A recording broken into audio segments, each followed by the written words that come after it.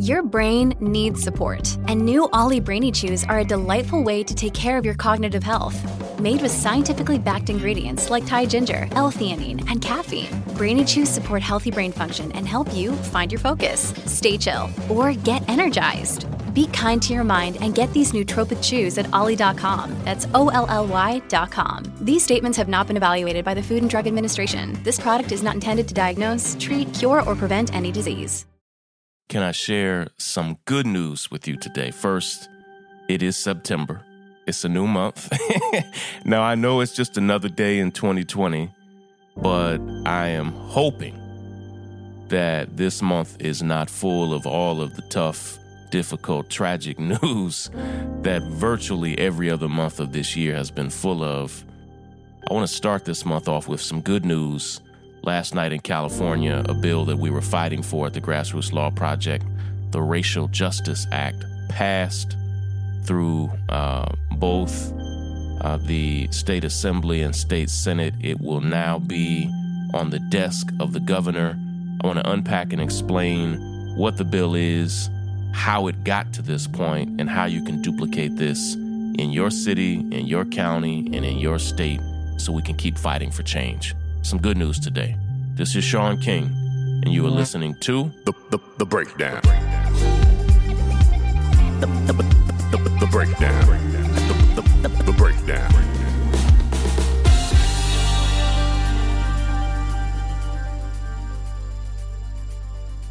Okay, so this is going to be a good news episode of The Breakdown, and I had previously committed to doing at least one good news episode per week, which I struggle with because there's not always a ton of good news to go around. And I was already about to tell you some bad news about this good news episode. Last night in California, yesterday was the final day of the legislative session.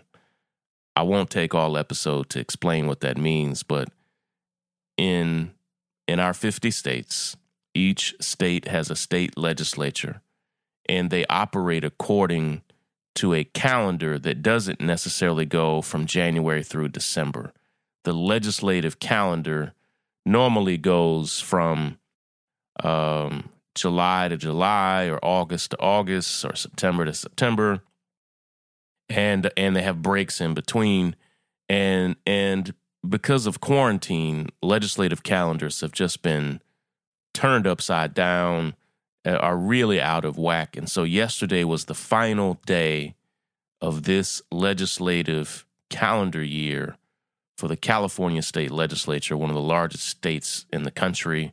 If California was a country, it'd be one of the larger countries in the world, okay? Population-wise, geographic-wise, their economy, all it's a huge, important place for our country. And it's incredibly important because the state's so large and because of its historic problematic policies on policing and mass incarceration.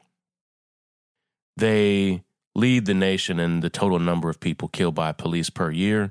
Californians would argue, hey, that's because we're the largest state. But they also regularly incarcerate the first or second most people per year as well. And it's not just because the state's large. There are many problematic policies and personnel that lead that. So there were about a dozen different criminal justice reform policies that should have gotten passed. In 2020 of all years, they should have gotten passed. And California has a Democratic legislature, Democratic Assembly, a Democratic Senate, a Democratic governor, lieutenant governor, attorney general. Most of the major mayors are Democrats. And so there's no reason to stall criminal justice reform legislation. I'm going against my word here, but to get the bad news out of the way, most of the criminal justice reform legislation did not get passed before the deadline of last night, and it should have. All of it should have been passed. It should have been top priority, particularly in the time that we're in right now. It wasn't, and that's just the fact. However, one of the most important bills, and a bill that I feel may have been the most important bill, was a bill written by Bay Area Assemblyman Ash Carla. Great dude, world-class leader, somebody that I campaigned for Bernie with in the Bay Area, but just a brilliant mind, sharp guy, always fighting to change these systems. He helped to write and co-sponsor a bill called the Racial Justice Act. It's going to make every prosecutor's office have racial equity when it comes to justice in their offices. And now, I won't read the whole bill to you, but what the bill does is profound because, as you probably know, African Americans are arrested for the same crimes at outrageously disproportionate rates to white Americans. African Americans are convicted at disproportionate rates for the same crimes to white Americans. They are given exponentially longer sentences. And the Racial Justice Act is now going to make law a requirement that, no, you're going to have to balance all of that. You're going to have to make all of that equitable. And either they're going to have to do that by making white people go to jail just as long as black folk, or they're going to have to, which they're not going to do, or they're going to have to drastically reduce the sentences of black folk and brown folk and other people. The purpose is to show that in California, that the disparities are built into the system. It's not just because of poverty. It's not just about who commits more crime. No. When you have a white man and a black man who commit the same crime, the black man is more likely to be sentenced, more likely to get more jail time, more likely for the entire process to be worse. And it just goes down racial lines. You could even factor in poverty there. A poor white man and a poor black man. You could even, in fact, have a poor white man and a middle class or a higher income black man, and the disparities will still be there.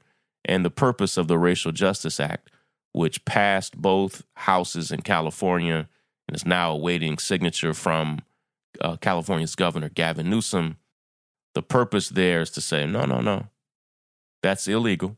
You're not allowed to have these racial disparities. And it's going to force police departments and prosecutors' offices to not only defend it, but to eliminate the disparities. And so, powerful, powerful bill. And here's what I want to say, and it's my larger message today. We have to focus on policy.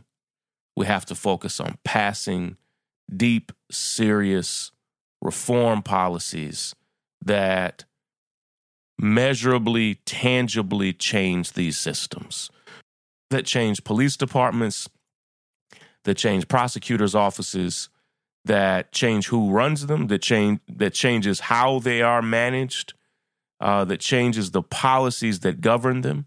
And until we get deep into the weeds, into changing, this may sound discouraging, but to changing the thousands and thousands of policies that are standing in our way, we're going to continue to have these problems. And I'm deeply, deeply encouraged to see the Racial Justice Act passed. It's a huge, huge deal. Some of the most important legislation that has passed regarding justice reform, I think, ever. And I mean that, like, not facetiously. It's a huge deal. So let's keep on fighting. I need you to get deeply involved in what's happening in your city, in your county, in your state, so you can do the hard work of passing this. Listen, it might not pass in your state, but can it pass in your city? Can it pass in your county? Can you create new policies on your job, at your college, at your workplace? We need the policies that really change the reality for how this country is working. Listen, I've got to run. I've got a crazy busy day, but love and appreciate you and thank all of you who made so many calls for us. Thousands and thousands of you called to help make this bill a reality. Love and appreciate you all. Take care, everybody. Break it down. The breakdown. The breakdown. The breakdown. The breakdown. The breakdown.